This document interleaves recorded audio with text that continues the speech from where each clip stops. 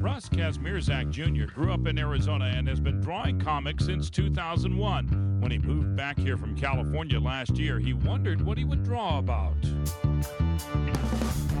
A Valley cartoonist hopes to impress people with his comic books based on Arizona politics. Amazing Arizona Comics, created by Russ Kazmierzak, based on the headlines. That's pretty hilarious. Pretty creative, isn't it? Yeah, I don't know how much... Okay, I really need to think about this. You are listening to Amazing Arizona Comics Radio, the podcast about Amazing Arizona Comics and the world around it. My name is Russ, the creator of said comic. Thanks for listening to this podcast. I really appreciate it.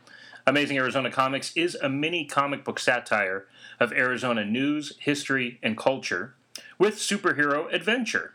And there is no greater time to analyze what's happening in culture, in the world, than right now, as we're all mired in the quarantine, in the throes, at the mercy of COVID-19. I'm recording this on May 1st, May Day, 2020. May Day, May Day, we still need help. Governor Doug Ducey has just announced that our 30-day stay-at-home order, which began on April 1st, has been extended to the first 15 days in May. So businesses all over the state are still strongly suggested that they remain closed at this time. Only essential businesses and essential services are open. And as a comic book artist, I'm still wondering if I'm among that number. What makes comics essential? There's an argument for art and what it contributes to culture and how essential and important it is, but comics has long struggled to find its place in society as both a viable art form, storytelling medium, and pure source of entertainment for all ages, not just the kids. So here we are, in the throes of the coronavirus, wondering if comic books have a place. I'm joined once again by my good friend David Deloso, local artist here in Phoenix, both a fine artist and comic book illustrator. You can find him on Instagram at _Vasic. That's THE_VASIC. And you can see all of his great work there. You can also find his sketch covers available on eBay right now. So if you like what you see on Instagram, please find him on eBay and bid on one of those amazing sketch covers. David, good to sit with you again, my friend. Oh, thanks again for having me. Absolutely. So how are you feeling now, about 2 weeks from the last time we talked about what was going on with the COVID? Feel like an old man saying it that way, but it's been about 2 weeks since we talked about how COVID's impacting our lives and comics, and now with another 15-day stay-at-home order ahead of us. How are you feeling, and what are you thinking about this? That announcement alone just doubled my depression, and in terms of like it's already gone on too long, and everybody has an opinion or comment about it. But if you drive around the city, if you go into Walmart, it's not a lockdown. So it's whatever it's supposed to be doing isn't happening anyway. Yeah, when I'm driving around town, I'm wondering, where are all of these people going? There are only Hundreds so of many cars. places open. You're just bored out of your mind. Let's go to Target. Let's just go to Walmart. Let's go to Goodwill. Goodwill's Kroger. open. Yeah. You know. Absolutely. And it's literally like if Sprouts is in this shopping plaza, but that EA GameStop is 2 doors down. You're saying hundreds of people can go into this store, but they cannot go into that store. Interesting. Because why exactly? Well put. You know? Absolutely. But That would be considered a non-essential retail business. In other words, people don't need video games to live, but they need food and the supplies of the grocery but in store. terms of actual slowdown and actual stopping of, or the spread of the flattening virus. the curve, Yeah. or whatever their analogy is for it. It's just 100 people is still 100 people. Sure. If they're in that shop constantly. But Ducey did say that the point of this order wasn't to close businesses, but to prevent the spread. And so in the context of what you're saying, that GameStop could theoretically be open if it practiced social responsible, distancing, limiting customers, everything you need to do. I mean, like, there's a line out into the main street for a McDonald's or Starbucks or whatever business that's allowed to do to-go items, and I'm not saying they're thriving by any means, but they have a source of income. And I'm sorry, Starbucks has local people employed by them, but they are a global corporation. Yeah, you know what I'm saying? That has resources. But and I would suspect that they are not suffering during this time because they can minimize their staff. You don't have the lobby open. You're just working the drive-through. So, well, Dutch Brothers is like business as usual. Of course. They're like drive-through so way ahead of the curve on that. Sure. But I'm going to speculate that places like Starbucks, McDonald's, where you can minimize staff and perform the drive-through service only, they're going to come out on top because they're still making money with less overhead, less folks in the building to pay. So that's a theory, no economic basis on that whatsoever. And of course, me neither. It's just it's just what I see day to day. And again, my opinion means F all. But it's like, important to me, which is why we're sitting here today. Right. Some of the shops that are not going to be open for the next 15 days, we presume, include comic book stores. And tomorrow would have been a veritable holiday, not quite the Black Friday of the year, but it's a huge day. It's a huge day for comic book stores. Free Comic Book Day, as we record I'd say as important as Black Friday. It definitely gets feet in the door, and we don't get the dollar sale at the Samurai Comics here, but, right? And believe me, I'm there, first person, baby, because I stock up on those sketch covers. It's a great sale, absolutely, and that's like another thing, like that when my mind just starts, unraveling like everything else. That's just something I just came up with, like as we were talking. It's like July 4th. Are we going to have a store that's even open to have a dollar sale so I can stock up on sketch covers again? Sure. Which is part of my business model, and I'm sorry, it's hard to pay $5 a book. So I specifically wait for those times. Yeah. And you're certainly not alone as an artist. Somebody that does that as supplemental income. Because, I penny pinch everything. If you watch me in a store, like a Walmart or Target, sure, it'll put that per unit price or per ounce price.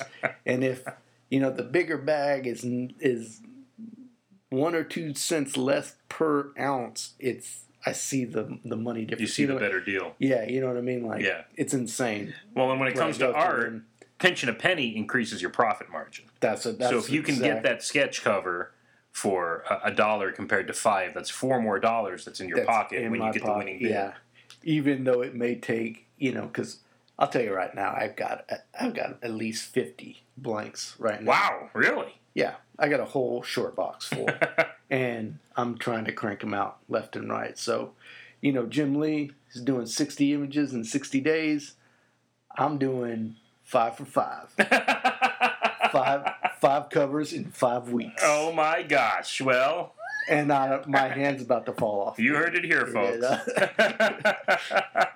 No, but I have actually upped my my game in terms of sketch cover and trying to get like some artwork online because they have been selling, and so that's pretty uplifting in a otherwise dismal, depressing. Yeah, I think we talked about this last time because a lot of folks can't go get those new issues. Folks that are still working have the same income, so they're looking at alternatives to what their new releases would have been. That money they would have spent on a Wednesday for a new book, now they're spending perhaps online, picking up a sketch cover and supporting an independent artist like you, or maybe skating through some other online ordering services, zine distros. Yeah, or they they just want to buy some from your store because they know it's supporting you. Sure.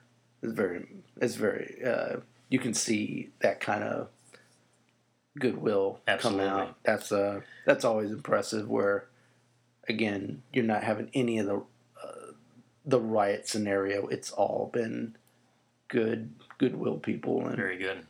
You know. Well, in the sad truth is that without Free Comic Book Day tomorrow, May 2nd, the number of folks that may have been introduced to comics, as that day is famous for doing, is limited now too. Free Comic Book Day is essentially the Sunday afternoon at Costco day for comic book stores, where you can go into a comic book shop and get a free comic from a major publisher like DC, Marvel, IDW, Dark Horse. They're offering titles, most of which have new material, for free, so that you as a potential reader could sink your teeth into something and go back and buy later. That's why I say perhaps the day itself isn't like a Black Friday, but it certainly sets up the potential for future customership.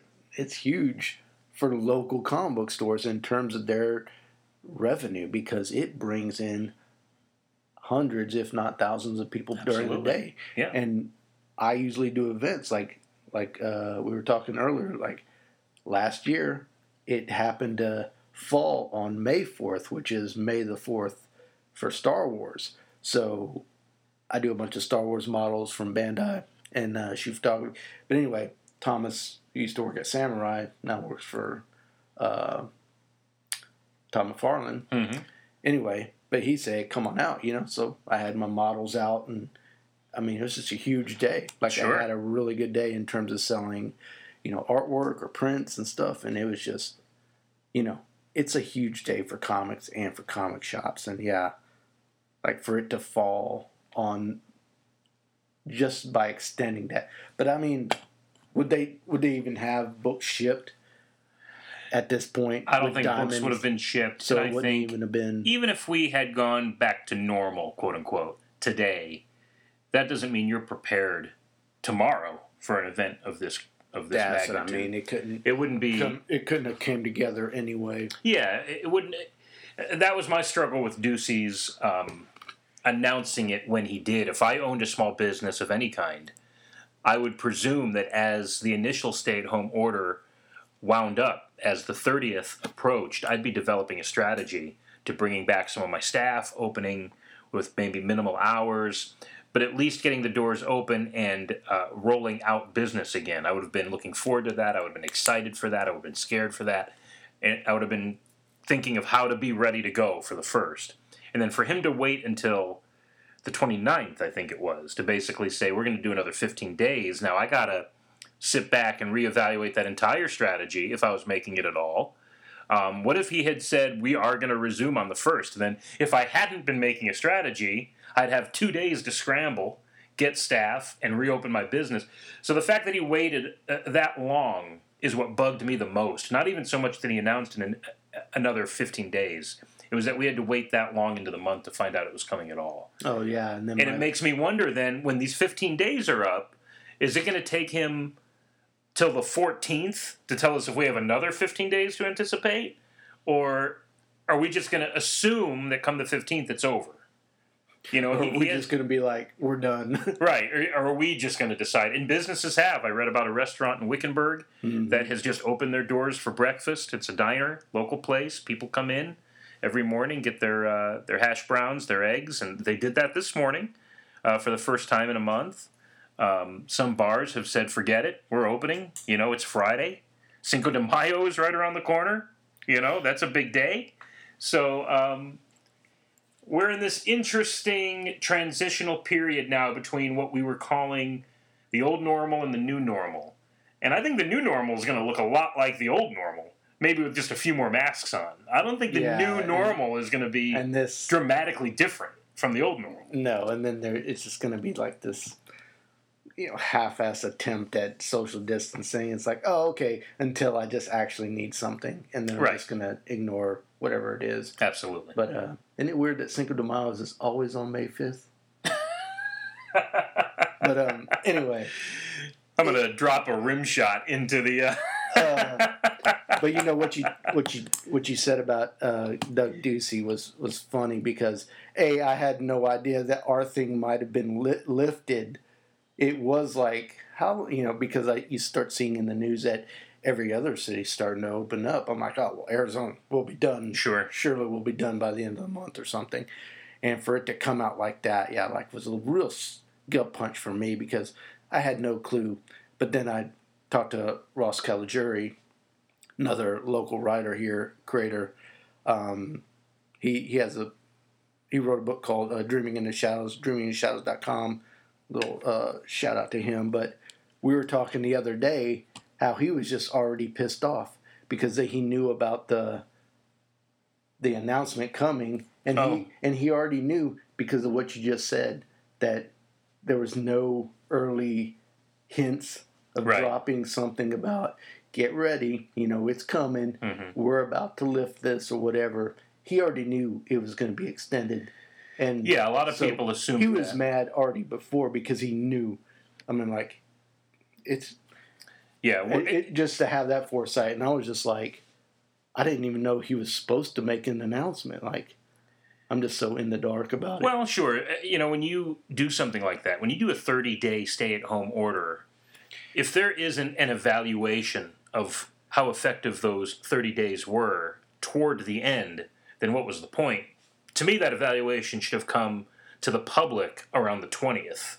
We've been inside for 20 days. We have 10 more days to go. Look, based on the data, these next 10 days are not going to do what we need them to, so we need to add 15 more. And then again, small business owners, comic book shops included, could have looked at that and been prepared. But I know for a lot of people, based on what we're hearing in the news, these businesses opening, there was a hope that 30 days would be it, and on May 1st, today, a Friday, everything would go, quote-unquote, back to normal. Bars and restaurants would be open. Again, Cinco de Mayo right around the corner. Cinco de Mayo is on Taco Tuesday this year. That was a big meme at the beginning of the year. Oh, wow. So, yeah, us gringos, we were really excited about Cinco de Mayo falling on a Taco Tuesday. So you can imagine the impact on restaurants that were gearing up programming for that day. It would have been a veritable St. Patrick's Day, which we also lost because of this. Talk about, I'm a driver, Jesus, that day alone, Absolutely. is one of my busiest days of the year. Yep. Just gone. Yep. So, thinking about what this has done to comic book stores, let's pull the lens back a little further and talk about the industry, because you and I were discussing some points that have come out over the last few days, specifically about Marvel and DC. It seems like the old Marvel-DC rivalry is taking an interesting twist in the context of COVID-19 because they are taking individual, unique approaches to this thing. Marvel seems to be erring on the side of caution, and as we did a little investigation here, a little research, they've essentially fired half of their editorial staff. And DC, on the other hand, has been beefing up some of their upcoming crossovers and implementing some marketing strategy to create anticipation from the fans and the shops, so that when the stores reopen, the readers come back and pick up things. The Dark Knight's Metal sequel that was anticipated for the summer. They've added some titles and content around that, so folks have something to look forward to if you're a fan of that kind of thing. So very interesting, contrasting approaches from Marvel and DC as we go into the next month. And over a month into it, I don't, to me, we're getting all our information from other podcasts, or Thinking Critical is the one we listen to a lot. Those guys are really good and kind of really geared specifically toward comic book industries, which is interesting. But I'm just not hearing a lot of official word from Marvel or DC. Like I said, Jim Lee is just drawing his ass off. It's insane what he's doing. And I hope that money is actually going to... I'm just not a big fan of any type of foundation or charity, because I just don't believe the money actually goes to people who need it. Well, I think a lot of eyes are on this because of Jim's amazing work. A lot of eyes are on it, and the way he's been promoting it. But they're going for tens of thousands. Yeah. It's amazing what he's doing. Absolutely. It's awesome. And it's keeping DC on the map, so to speak. It's keeping those characters viable in the marketplace. It's not a criticism, but he is the head of publishing. Now he is the publisher, not even a co-publisher anymore, because Dan DiDio, Tomato, That's all, folks. How many podcasts did that a couple months ago? Every comic book podcast had to have done that a couple months ago. Anyway. No, that's actually good. I haven't heard that one. But anyway, but like not one word about the actual state of anything. And well, I think it's simply because they don't know. A part of what we were researching is now that I'm just thinking it out loud in my head, outside of my head, he kind of is. He's concerned about the comic book store, of course, and I think that's his only concern right now. Absolutely. But regardless, this is going to raise like almost $1 million. Mm-hmm. Yeah, regardless of when those bookstores open again, he wants to make sure that they will indeed open. Mm-hmm. So keeping some funds coming in and maintaining a semblance of support for them, despite the content, the actual comics not arriving, the actual product. In the absence of that, he's still creating a buzz about the comic book store. What's interesting is that it looks like DC is considering other distribution avenues. That's a big part of this, too, is a lot of it hinges on when Diamond... It's not even when DC or Marvel or any of these other companies decide to go. Right. Yeah. It really hinges on when Diamond Distribution decides to get to work again. And, which they're saying mid-May, so I think it's about to end. Yeah, and I can imagine some sort of initiative after summertime that is there is Halloween Fest, I think it's called, Comic Halloween Fest or something, which is kind of like a free comic book day light for the industry. I could see that being a bigger deal this year because we missed out on free comic book day proper. I could see the publishers creating some original content for that instead of just slapping that Halloween Fest logo on a reprint of Harley Quinn #1 or something. I could see that being a big event for the industry. So maybe we'll get that. Who knows? But it is interesting that everything is still in a holding pattern some 2 weeks after you and I talked, and generally speaking, a month into all of this really rolling out. So we know that comic book stores will survive. It's just a matter of how many, and then for how long after that. Will the readers That's return? What I mean, and just all the events that we have just locally, are able to do. We can't do them. There's not going to be like a mini, samurai, local artist thing in the back alley or whatever he wants to do. Acme over at Samurai and Drawn to Comics, of course, always has a tremendous event. Ash Avenue is a great source for these books, too. Yeah, Glendale Glitters in the fall. Sure. Sure. Even beyond now, you're thinking. You going to have any of that, Yeah. Just huge stuff. I mean, the only thing I can think of is now you can turn your 24-hour comic in Drawn to Comics as a quarantine comic. Exactly. I actually glass is brilliant. Actually, If you don't know what we're talking about, I do engage in the 24-hour comic book challenge every year, where I sit in the storefront of Drawn to Comics, which is this beautiful old school glass window display. Yeah, like you would see in New York with the mannequins and the fashions. Instead, Ken Brown, the proprietor of Drawn to Comics, has Silver Surfer and a Deadpool cardboard stand-up and all this great stuff in there. So I set up a drawing board in there, so it's almost like a public art exhibition, and I'm drawing the comic for 24 consecutive hours. It's like David Blaine crazy. Ooh, that's a wild comparison. Visual Thanks, man. stunt, yeah. By hour 13, the water is at my chin, and I don't know if I'm going to survive. But I thought about ankles are swollen. It's crazy. It's just. I thought about doing it earlier this year, and in fact, I'm thinking about doing it the weekend that Phoenix Fan Fusion would have been, because then there's still something going on. Is that the end of May? It's the end of May. It's buttoned up against Memorial Day weekend. And that's when Fan Fusion would have been. Interestingly enough, that show's been postponed to September. And that 4-day show, Thursday, Friday, Saturday, Sunday, has now become a 3-day show, Friday, Saturday, Sunday. So in the midst of this, Fan Fusion loses a day and becomes a fall event instead of a cusp of summer event. Which it always should have been anyway. Well, definitely Arizona, here. Yeah. Well, September's still hot. I mean, September is just the May of fall. When you think about the heat, it's still in the hundreds. Yeah, that's true. But I just need the nights to be, Yes. 90s or 80s, and I'm happy. Right. When the nights get down to Yeah. 85, we're happy here, believe me. We get out the scarves, the pumpkin spice, everything. And, yeah, it'll be interesting to see. Oh, pumpkin spice bagels, too, come in the... God damn, those are good. You know, while we're talking about Free Comic Book Day and Drawn to Comics, I should shout out Ken and his attempt to create a virtual Free Comic Book Day experience. So, even though I'll be posting this after Free Comic Book Day, you can still visit drawntocomics.com and go to the Free Comic Book Day page, where he has a series of videos published and produced by local artists that talk about their work and offer some workshops as far as creating comics, and it's definitely the closest we can get to facilitating the events you and I love to participate in a COVID world. And what's cool about it, because it's virtual, is it will presumably be there for a while. So even when Free Comic Book Day is over, folks can go and experience that. So if you're out of the state, if you're out of Arizona and you want a taste of what we have to offer, I would certainly suggest that as a smorgasbord.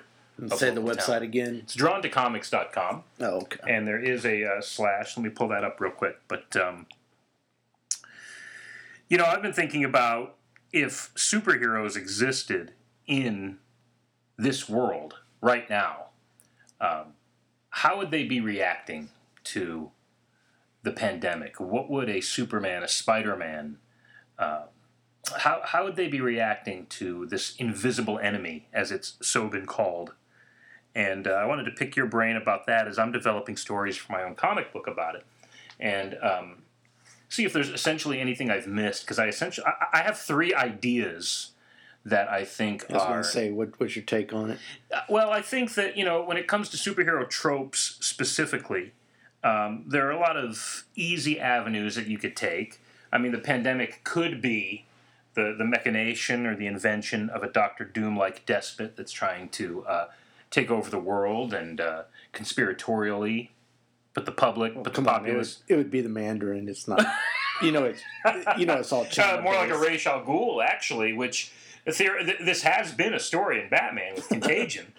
That was just one of the many crossovers in the 90s, Contagion, that followed, Nightfall and Night Quest and No Man's Land. It was all in that midst of I haven't read 90s any crossover. of them. But, That's so crazy. That's a lot of books to reference that I have not read. Well, No Man's Land. You haven't read any of No Man's Land? No, I know basically, and I know they kind of referenced it in Nolan's Batman stuff. A little bit. Gotham as well. The last season of Gotham was essentially No Man's Land, as best you could do it on TV. But Contagion was a storyline that I don't recall reading other than the Robin crossover issues written by Chuck Dixon. But the Venom, Denny O'Neil, too. That was a self-contained story in Legends of the Dark Knight. Yeah. But that's a drug. But that led to Bane? Is that right? Yeah. Batman was addicted to Venom for a brief time. He wanted to beef up his skills. Then Bane, of course, is addicted to Venom. That's the source of his power. Contagion is a story, I believe, in which Ra's al Ghul unleashes a plague to take care of a vast majority of the world's populace, because he's an eco-terrorist. He believes in the... Dang, and that actually is Batman Begins, too. Yeah, so, the story's been done, and I think it would be very easy to tell a tale where a villain or a mad scientist is behind this thing. But I also think it would be an interesting story where, like this, there isn't a mastermind, and the perpetual frustration of a superhero as he tries to find something to hit that will solve this problem, and there is nothing. There is no villain. There is no machine that's pumping this thing out into the atmosphere. There's no Illuminati-style underground group of supervillains, no secret societies. It's just a natural plague in the perpetual frustration of a superhero who is so used to solving problems with his fists, or even his mind, even a Batman that uses his detective skills to find that perpetrator and to realize that there just isn't one.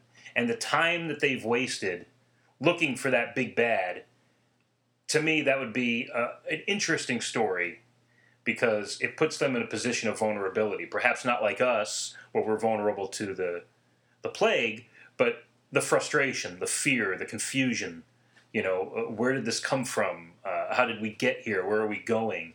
It would make them as human as us in that regard. That's one concept I had. Yeah, Bruce Wayne would be the Elon Musk or Jeff Bezos type. They're like, does he even know that lowly worker, in the factory that implements some type of Wayne Corp tech, some or other? I doubt it. That's true, because Wayne Corp would be under public scrutiny for producing masks and stuff like that. You know what I mean? Yeah. Why isn't Wayne Corp pumping out masks and PPE? Yeah, I think it would be more of a alter ego crisis than a Batman crisis. Sure.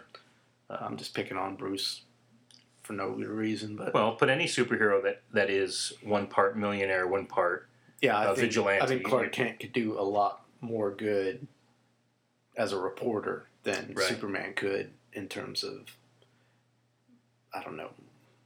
Yeah, he could heat vision a lot of what's the word? Sanitize. Right, he could sanitize. So you think you'd have a dim-witted president in the DCU taken to the podium and just flippantly suggesting that maybe Superman's UV light vision could be. So if we could take that into the body, something we could do. Is it going to take that into the body? And Clark's sitting there in the press room, White House press room, distancing himself 6 feet away from everybody else, and scribbling in his little notepad, like shaking his head. Mm-hmm. See, to me, Clark would then go to the Fortress of Solitude and spend the next 12 hours seeing if he could do that.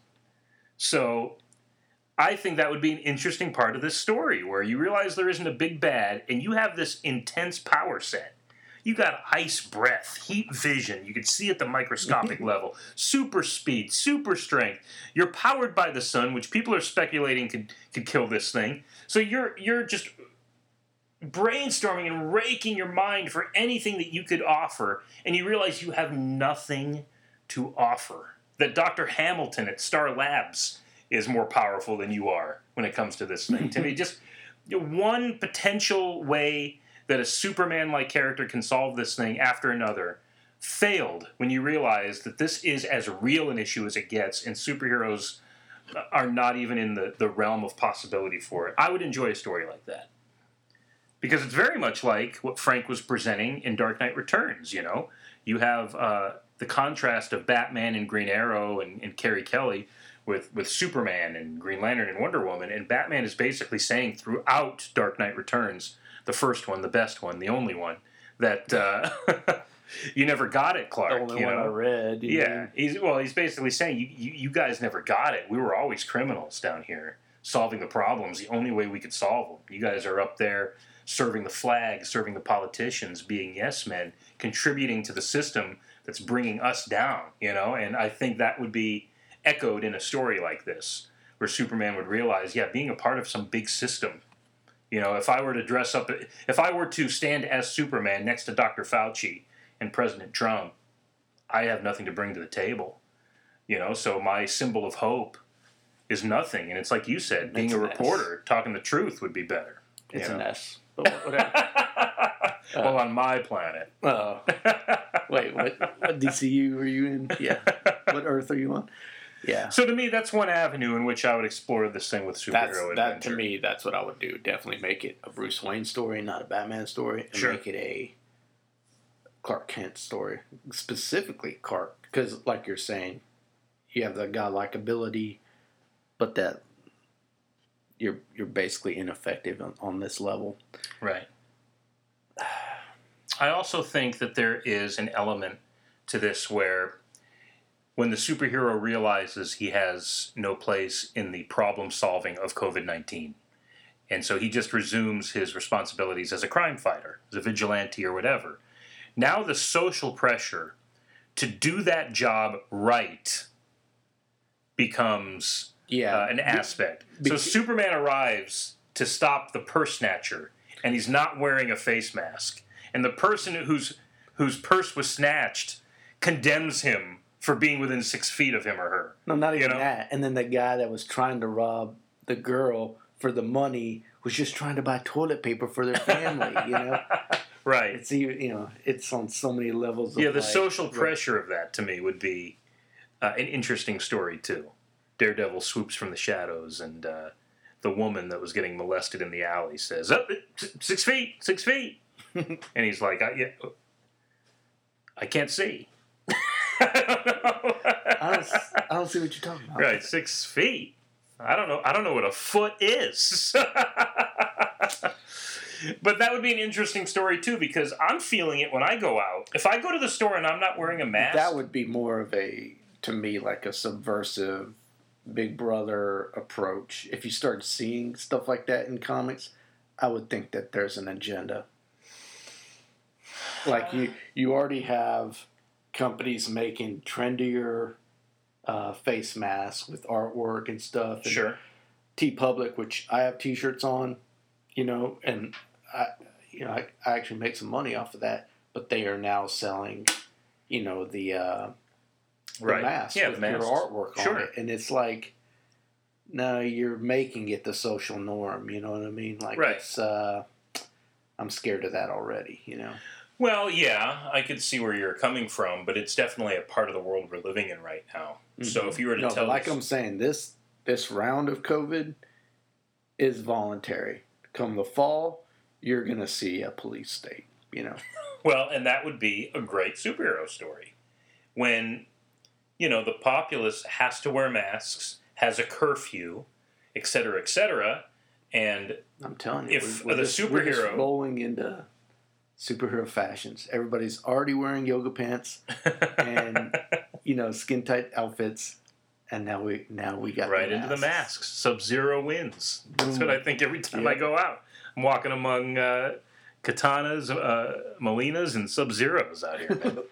But a story where the social pressures of this thing start to affect the superhero activity as far as maintaining the social distance and wearing the appropriate PPE. And now, like you're saying, if that stuff became mandated, if businesses had to close, if a business remained open despite a governor's proclamation, or let's say even a full-on presidential proclamation that businesses should close, and if a non-essential retail business stayed open and the cops came to shut that business down, and then hot on the cops' heels, the local vigilante arrived, as he would, or as she would. Which we're already having protests here in Arizona. Right. Which are ridiculous. Well, I'm saying, does Batman or Daredevil have any responsibility to help the police make sure that business owner shuts it down?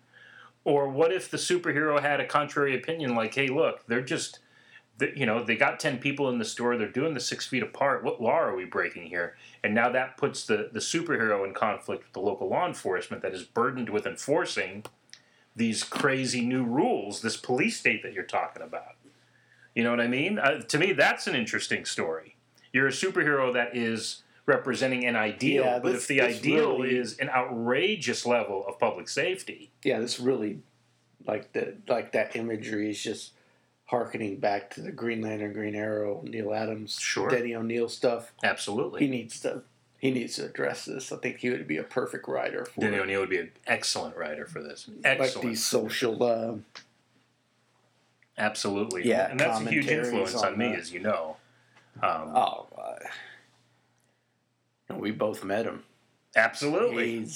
That was incredible. I've told you many times that after 2018's Phoenix Fan Fest or Fusion, whatever it was called then, I told myself there's only one creator left that I want to meet, and it's Denny O'Neil. I just would like to shake his hand, get a signature, get a picture, and just say thanks, man, for all of these amazing stories. I did get the picture. I'll show it to you after this. But and then within months of that thought, and I actually went online and tried to find some contact information. I looked to see if he had a Twitter, Instagram, anything. I couldn't really find anything. But then there he was announced within a few months of my fanciful thoughts. I thought, oh my God, this is it. And it was at Fat Man on Batman podcast back when he actually used to interview people about Batman. Sure. That was a white whale. That is paramount to getting Frank Miller on that show. Absolutely. I think he actually has done more for Batman than... That's a weird tangent, but than Frank Miller did. Well, yeah, I think without a doubt. Denny O'Neil was smart enough to get Frank Miller. Right. Yeah. And to tell him, do whatever you want. Who's on your Mount Rushmore of Batman creators then? Because for me, talking about this, you have Denny O'Neil, Frank. I think you have to have Bill Finger on there as a fundamental creator. Mm-hmm. Grant Morrison for me. Morrison for you.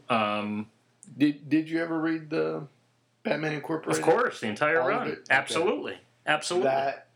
That is a love letter, again, to the entire mythos, including everything. Because I remember telling you, Batman Incorporated is not about the actual business sense of how he took the Batman concept globally, but it's a play on words of incorporating all the mythos. Oh, sure. And making it all relevant and strange but true. But all the history, even with Batmite, it's all relevant and cherished. And it's the biggest love letter to a comic book character that I've ever read. Absolutely. Very beautiful.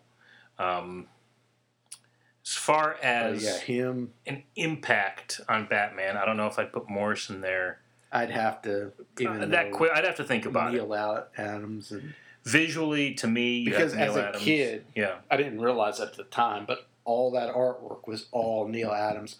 So when I got the Batman 45, the record record dramas, of course, it was the Man Bat, but that was all that's Neil Adams. Neil Adams. Yep. So, I mean, even Grant Morrison, reminisces about like the Ra's al Ghul stuff in the 70s or whenever he was doing it, but seeing Batman with his shirt off, hairy chest, like that's all Neil Adams.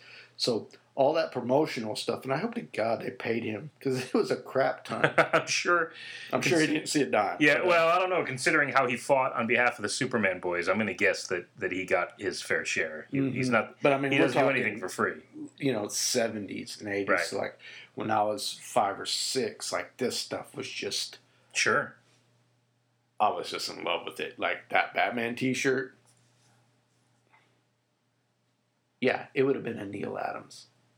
Because there's a first grade picture of me, and it's like a big B, and it's for Batman. Oh yeah, Batman running in it, and I'm sitting there like a dweeb. It's a funny shot, but it's like even then I had my Batman shirt. Well, and for me, if we're gonna go with the artist that visually defined Batman, like as a kid, like for me, it was so impactful. That's Norm Breyfogle for me. You know that I've talked about Norm Breyfogle's Batman for a long time, and when you look back, but what was your first earliest memory of Batman?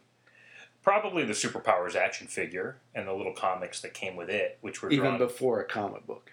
Well, yeah, because those little comics came with the action figure. So I think those I've made no bones about saying that those tiny comics that came with the He-Man toys and the Superpower action figures, and I still have them all, those were really my first comics as far as seeing these characters in sequential art and not in a cartoon. Because for me, it was like those big, giant, collected... Sure. Just giant size. They're like probably 11 by 17 or something. Yeah, very big. Huge, big books. Those were my first real books, but an actual comic book was later down the road. But and somehow, like I said, I would always find those records, those are like gripping crime dramas. I would kill to listen to those again. And now I'm thinking I'd probably just go on YouTube and type it in, I'm sure. Oh, they're probably there. But I mean, I wouldn't remember because, my parents had that little, big box of a radio, the big standalone, yeah. But it had, you lift up the top and it had the player and the receiver and the whatever. The 8-track slot. I don't even think it had an 8-track, but it was like a giant beast of a thing, and I knew how to go in and play a record on it. Very cool. And then we later had smaller, portable ones that we used to listen to records on, like Grease, and it's crazy. Cool. But I remember just sitting there with that book and listening to those radio dramas. It was awesome. That's phenomenal. Well, that was a tangent, but a delightful one. And at the end of the day, how would a superhero or a vigilante like Batman react to COVID-19, the coronavirus, running rampant in Gotham City? If businesses were shut down, only essential services open, citizens required to stay home. The Mad Hatter's at Arkham, he tested positive. Now what? You put him in isolation. Oh, yeah. I mean, you'd have to address all of this stuff. We're dealing with that now. Our prison system is under high scrutiny because there are prisoners that are testing positive. Is that here in Arizona? Absolutely, right here in Arizona.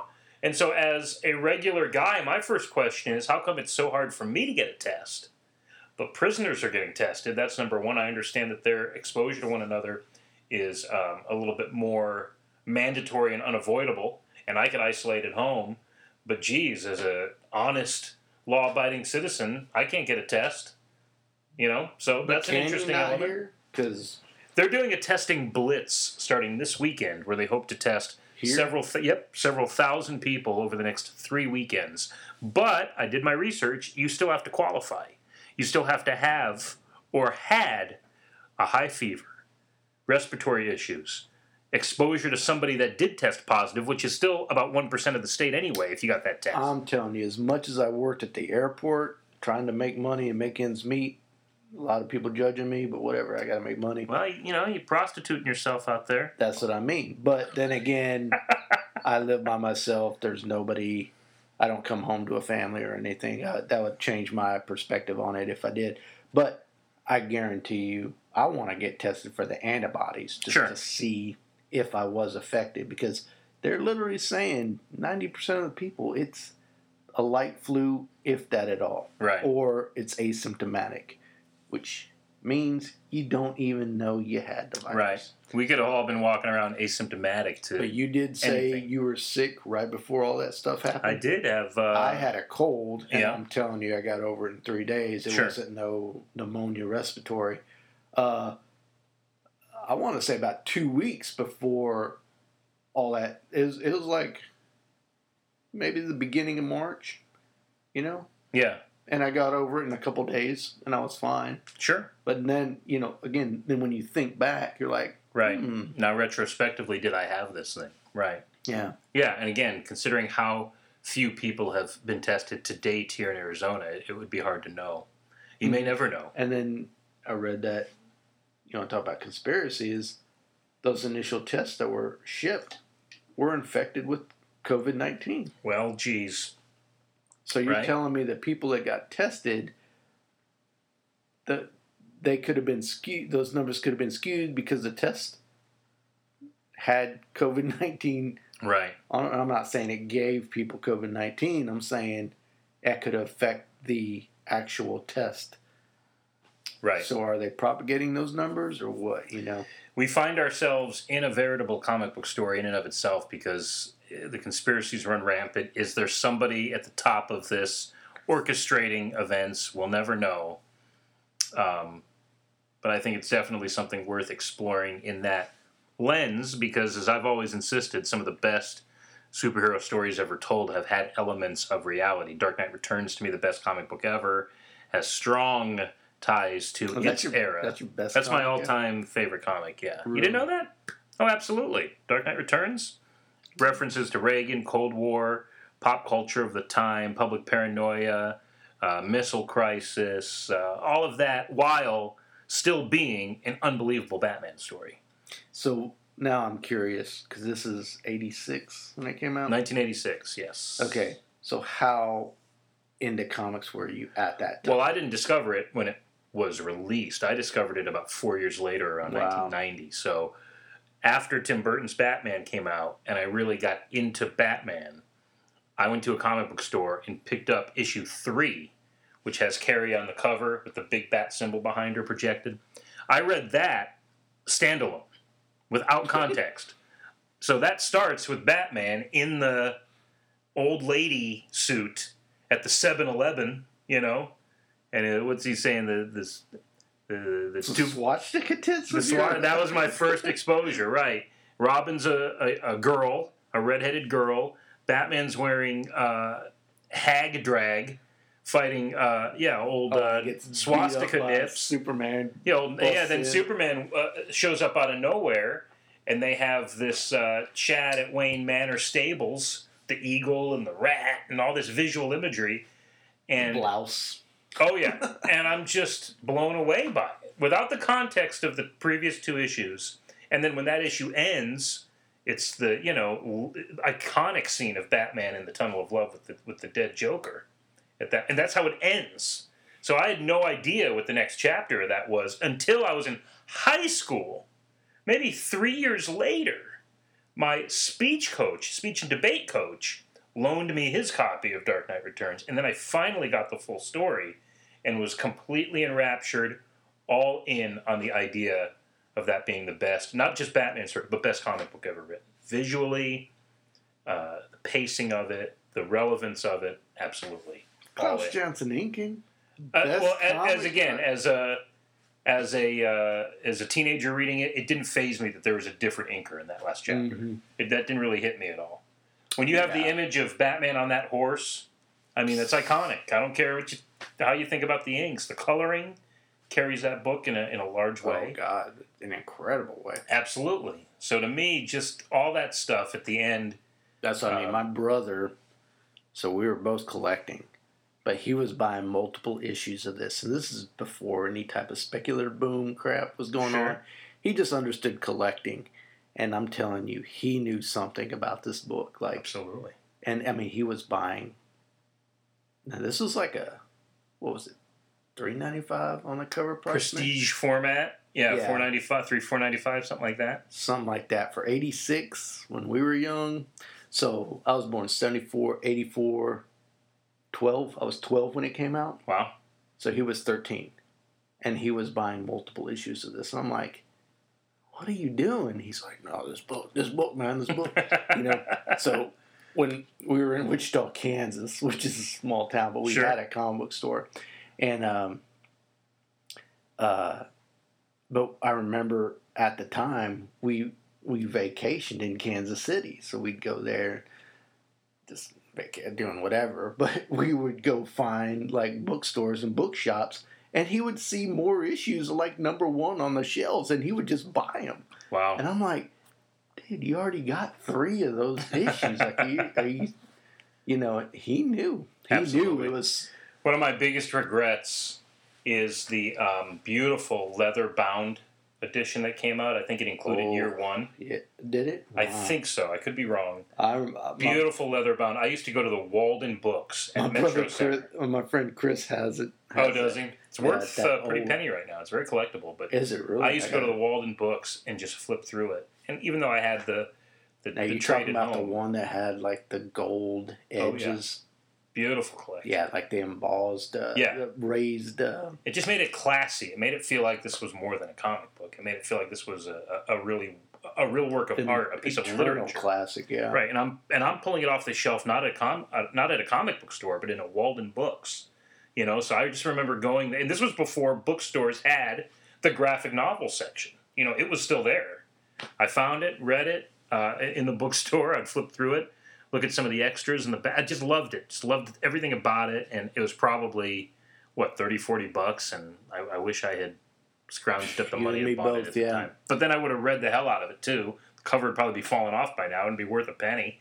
But you would have been. You would have had your money's worth out of it. I'm gonna talk to my buddy Chris and say, "You got the thing? Look it up. $20 real quick." Look.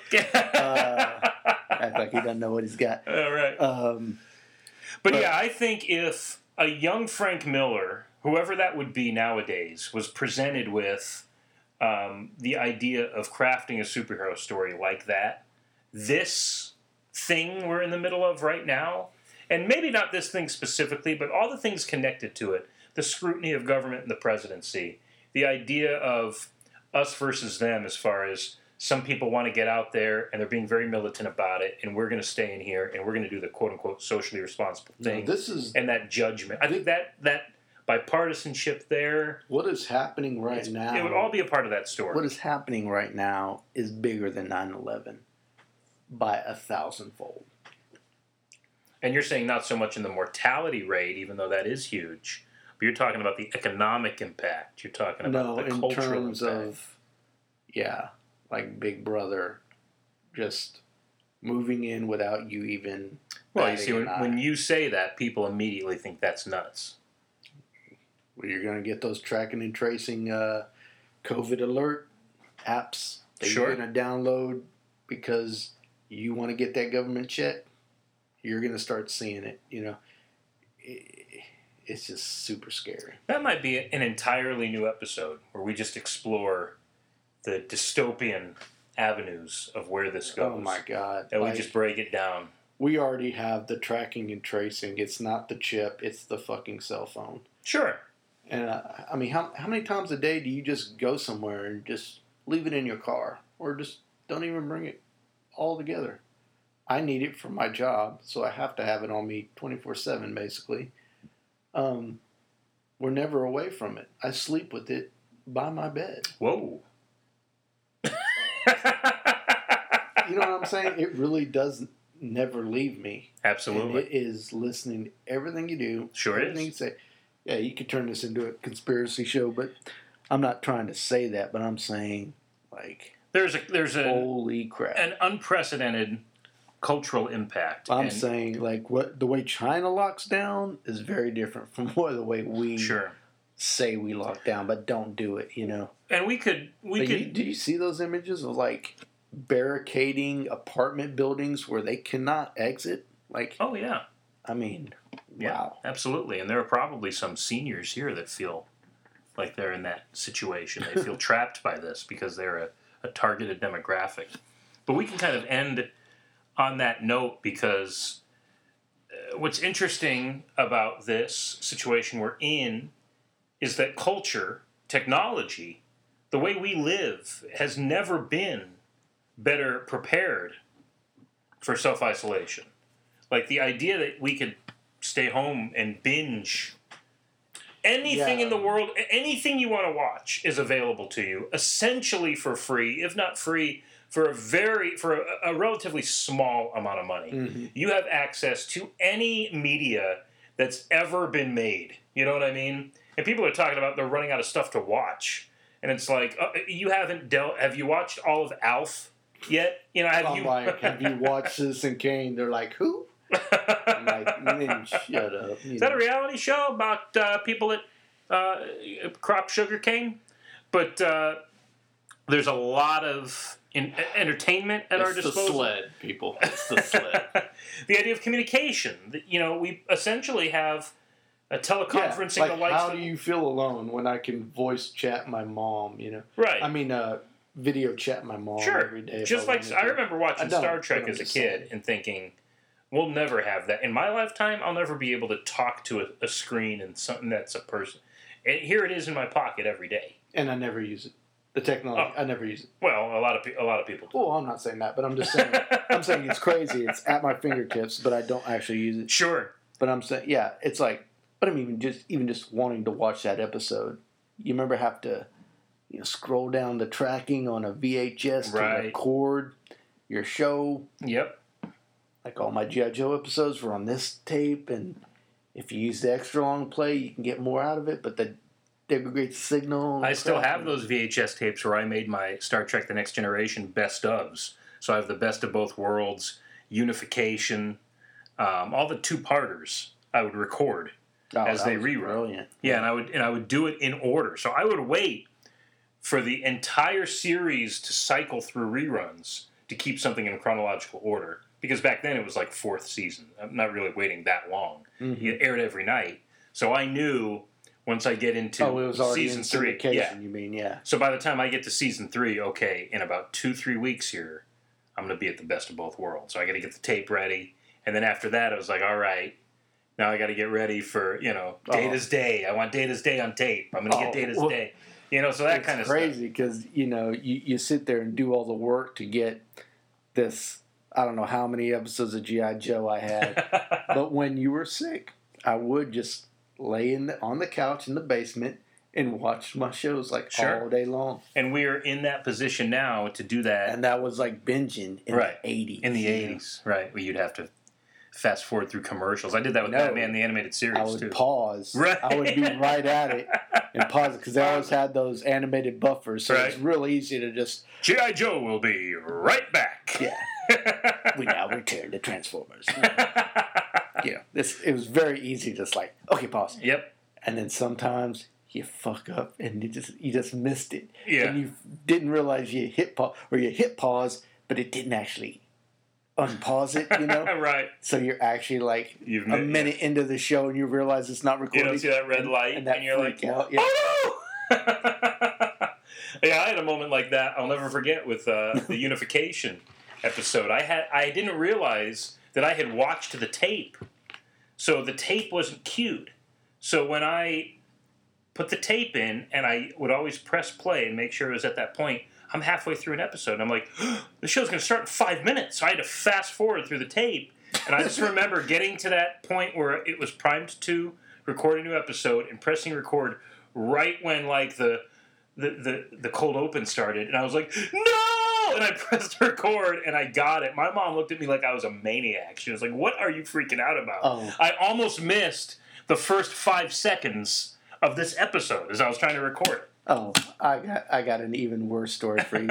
And this is only for the 40-year-old plus crowd, so I don't even know why you're still listening if you're under that age group. But 10 minutes into an episode, and you're just like, good to go. You got all your commercial breaks, and it just up and starts to rewind. Because your dumbass didn't realize that you only had 15 minutes left on that tape. Right.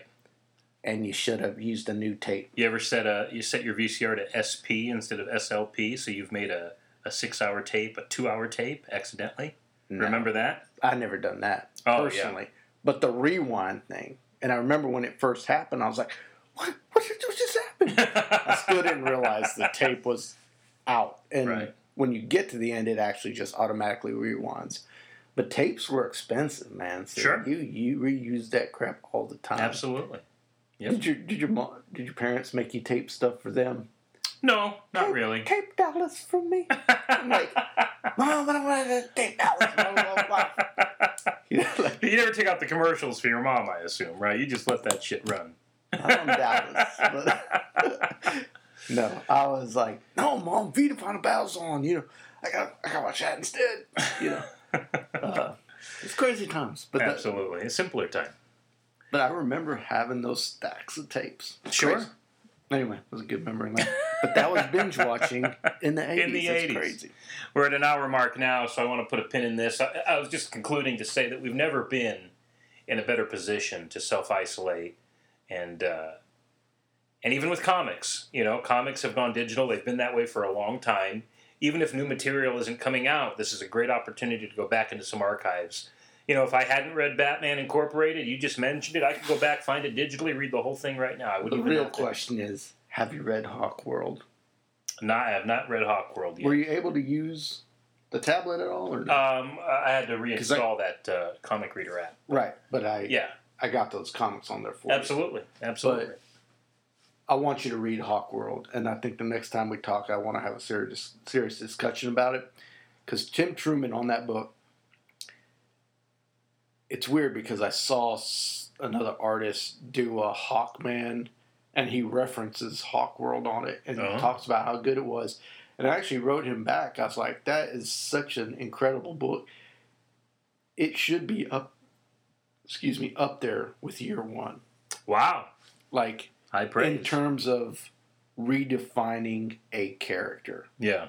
When you get done reading it, tell me. I really want your opinion. We'll see if I'm a big Hawkman fan after that. Lord knows I have like 3 Hawkman action figures. You think I know a little bit more about the character? It's the art. I never really cared for him besides that. But yeah. I knew when they were coming out with these beautifully done prestige formats, Tim Truman on the art and Alicia Alcata. I cannot pronounce, I think, the inker's name on it. I'll have to look it up. But anyway. Well, the format of those books and the idea of being character-centric definitely sprung from Dark Knight Returns' success. No, in terms of reinventing the character, I think they were doing it.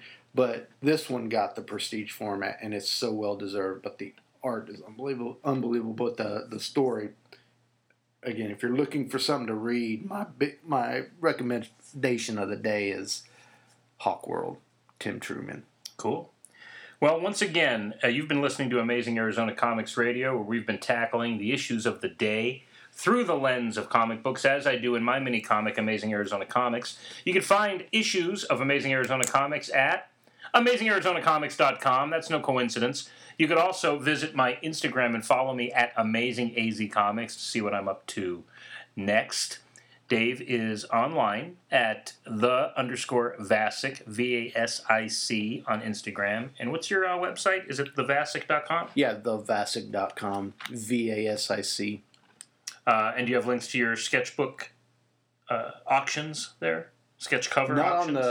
Not on but if you just do a search for David Deloso on eBay, you can find the stuff. Or my username is the Cyst, CYST. Okay. On eBay? I had an account way back in the day before I even came up with You had an account and a graphic persona. A boil on your back, and you thought, hey, why not? The Cyst. It was a character a friend of mine, Freddie Ross in Memphis, came up with. Ah, cool. And I did some visuals for it when we were at the coffee shop passing napkin artwork back and forth. I came up with that. Remember coffee shops? Anyway, that's David Deloso, DELL apostrophe. Yeah. When we could actually go somewhere, right? Out for a little bit and have a cup of coffee. That's David at David. Do you remember Public? DELL apostrophe OSO if you want to search his name online. Hey, everybody, thanks for listening. A lot of people are making podcasts right now. I wouldn't be surprised if you're one of them, frankly. Certainly don't use this as a template, but thank you for engaging and indulging us with this conversation. There's sure to be more to come as we are, again, beginning a new 15-day stay-at-home order here in Arizona. What will happen after these 15 days? Yay. To be continued. Thanks for listening, everybody.